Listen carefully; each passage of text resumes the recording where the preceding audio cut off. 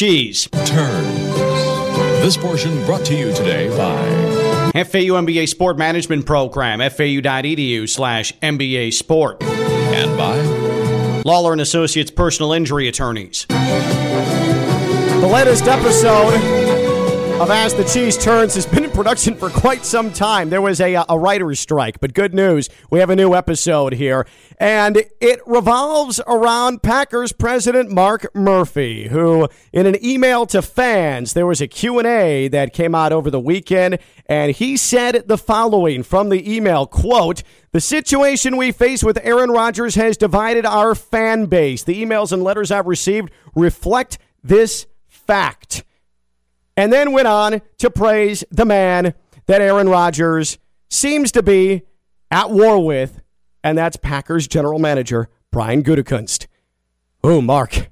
And I don't know if it's necessarily divided the fan base. I think that Mark Murphy might be giving a little too much credit to those who are angry with Aaron Rodgers, because ultimately, I think the vast majority of Packers fans are hoping that, oh yeah, the defending NFL MVP, the guy who brought a championship to the Packers, probably should get what he asks, and that simply appears to be better communication. So, Mark Murphy, I'm not sure if going public with your thoughts that Aaron Rodgers has divided the fan base is A, accurate, or B, a good idea. So the soap opera continues, but also Aaron Rodgers is not going to mandatory minicamp for the Packers, not expected to be there, and he could face fines up over $93,000 for that as well. Will that continue to drive a wedge into the Rodgers-Packers relationship? Well,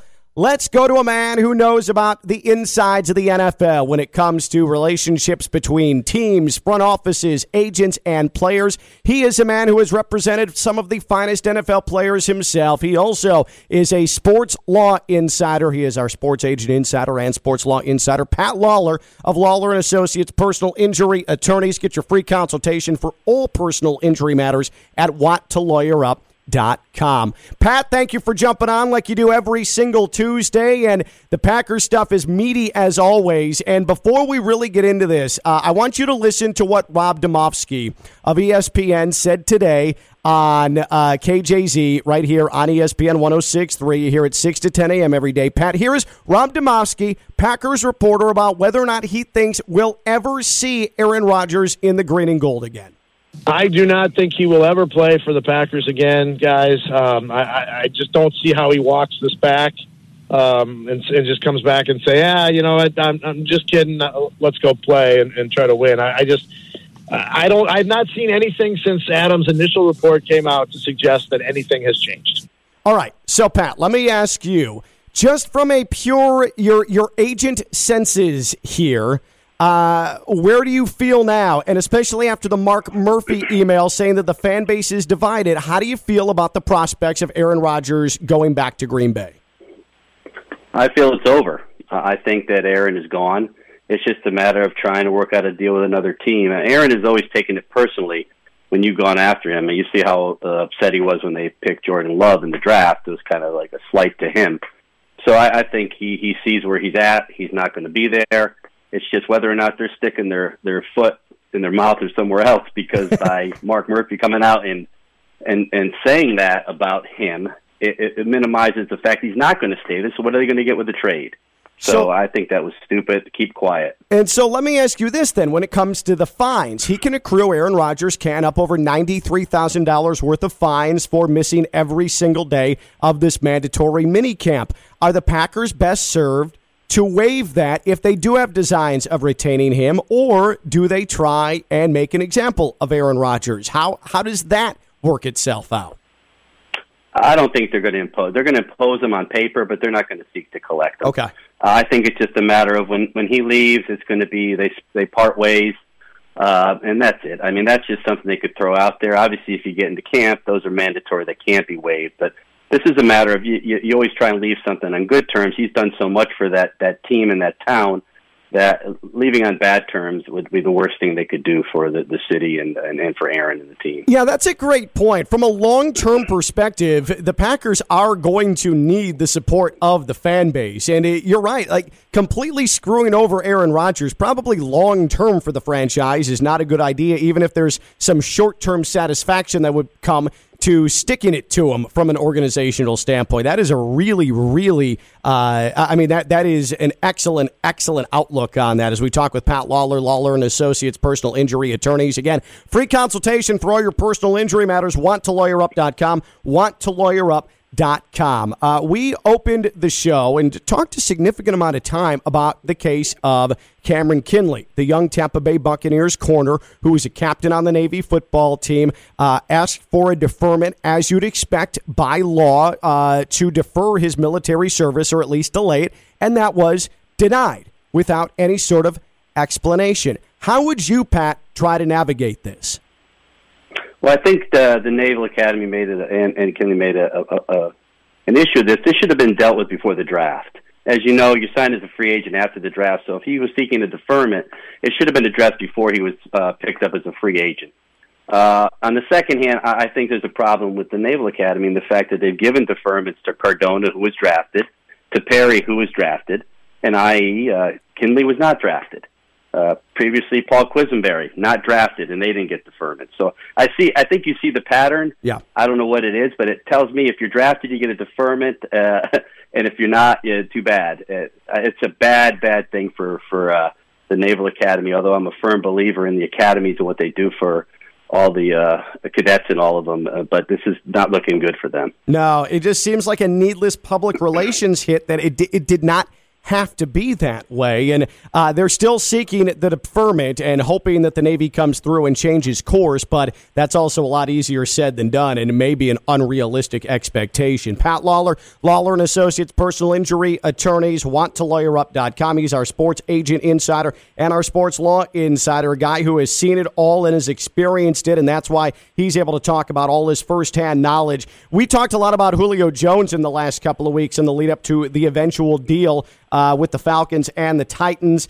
So the Falcons and Titans make this deal. Second round and fourth round picks for Julio Jones. What did you think about the value that the Falcons got? I thought it was a good value. I didn't think there was a chance that they were going to get a first rounder with a 30-something-year-old receiver, although he's still playing at a high level, and a big contract. Listen, they got two picks. You and I both know second, third, and fourth make the future of a team.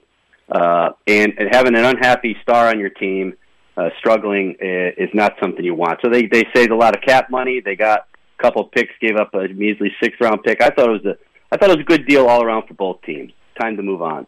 By the way, the happiest man in this whole deal is not Julio Jones. It's A.J. Brown, his new teammate, who just tweeted, "Number 11 until I retire. I tried to give it up to Julio. He wouldn't take it. Respect." Like A.J. Brown and Julio Jones immediately have this bromance that's developing in Tennessee, and it is. I think they're going to be extremely, extremely fun to watch. I do want to ask you as a South Florida guy paying a lot of attention to the Dolphins. Coquel and I were talking about it yesterday, how frustrating it is to see what Ryan Tannehill is becoming. He's a great guy. I'm happy for him, but you waited with the Dolphins for years and years and years for him to break out, and now he's got all the weapons anyone could ever want and has turned into an elite play-action passer and elite in the red zone with Tennessee, of all places. It's so frustrating to me. Well, I'll say one name, Derrick Henry. That makes, passing, play-action pass a lot easier. Plus the fact, I like Tannehill. If you look at his record when he was healthy, he had a damn good record. Yep. He distributed the ball, and that's what he's doing up there. That is a tandem, A.J. Brown and Julio Jones and Derrick Henry in the backfield. Wow, if they could stay healthy, they're going to be dominant, I think. It is terrifying. Pat, really appreciate it. You're great as always. Thank you, and we'll do this again next Tuesday, okay? All right, Ken, you be good now. Take care. All right, Pat Lawlor, Lawlor & Associates, personal injury attorneys, free consultation, wanttolawyerup.com. When you're injured in an accident, kind of scary, pretty scary. The aftermath, it's really overwhelming, too, and that's where you need some help. And Pat Lawlor, Lawlor & Associates, personal injury attorneys come, and they have over 40 years of combined experience. They are there to help you. They want to help you. Lawlor & Associates, wanttolawyerup.com. Get your free consultation for all your personal injury needs, wanttolawyerup.com. What are you laughing at? I thought you were going to die on the air. I know, man. Like, I've had this, like, gooey, gross thing, and I don't know. I can't get rid of it, and it's just annoying. You want to know what happened? So now that everybody's out and about again, and there's germs all around now, like, I'm fully vaccinated. I'm not worried about that. But the kids are goo balls, right? And they just take on all these germs. And what has happened is all the parents, they've gone out and started to get germs again. They give them to their kids. They give them to my kids. My kids come home. They're gooey. I get gooey. And it's a vicious, vicious cycle. And I can't stand it. And I get stuck in traffic yesterday, and I kept thinking to myself, man, things were so much better in the early days of the pandemic. Great, God, great. I know, great. and I don't like thinking that, but I loved not having any traffic to deal with. I mean, even the traffic in this building, there's a lot of people here. Not a lot of room to fart. I am, you are so vile. I am so happy to have all of our teammates back here. I'm not. I'm very gassy, and there is nowhere to go. There are people. I went into the bathroom, and Casey Korth was standing in there, one of our sales team, and he wasn't even going to the bathroom. He was just standing by the sink, not doing anything. There's nowhere to go. That's where he was holding a meeting. There's nowhere to go in here. Too many people, Ken, and our coffee machine's a fraud. Yeah, we're going to discuss that. Coquel has, with the Keurig machine I love, Coquel has a major issue with that. Also, I wasn't going to give the brand name. It's, what other instant coffee makers are there? There's a ton. Like what? I don't know, because I bought a ton because I can't afford the big K word. The big K.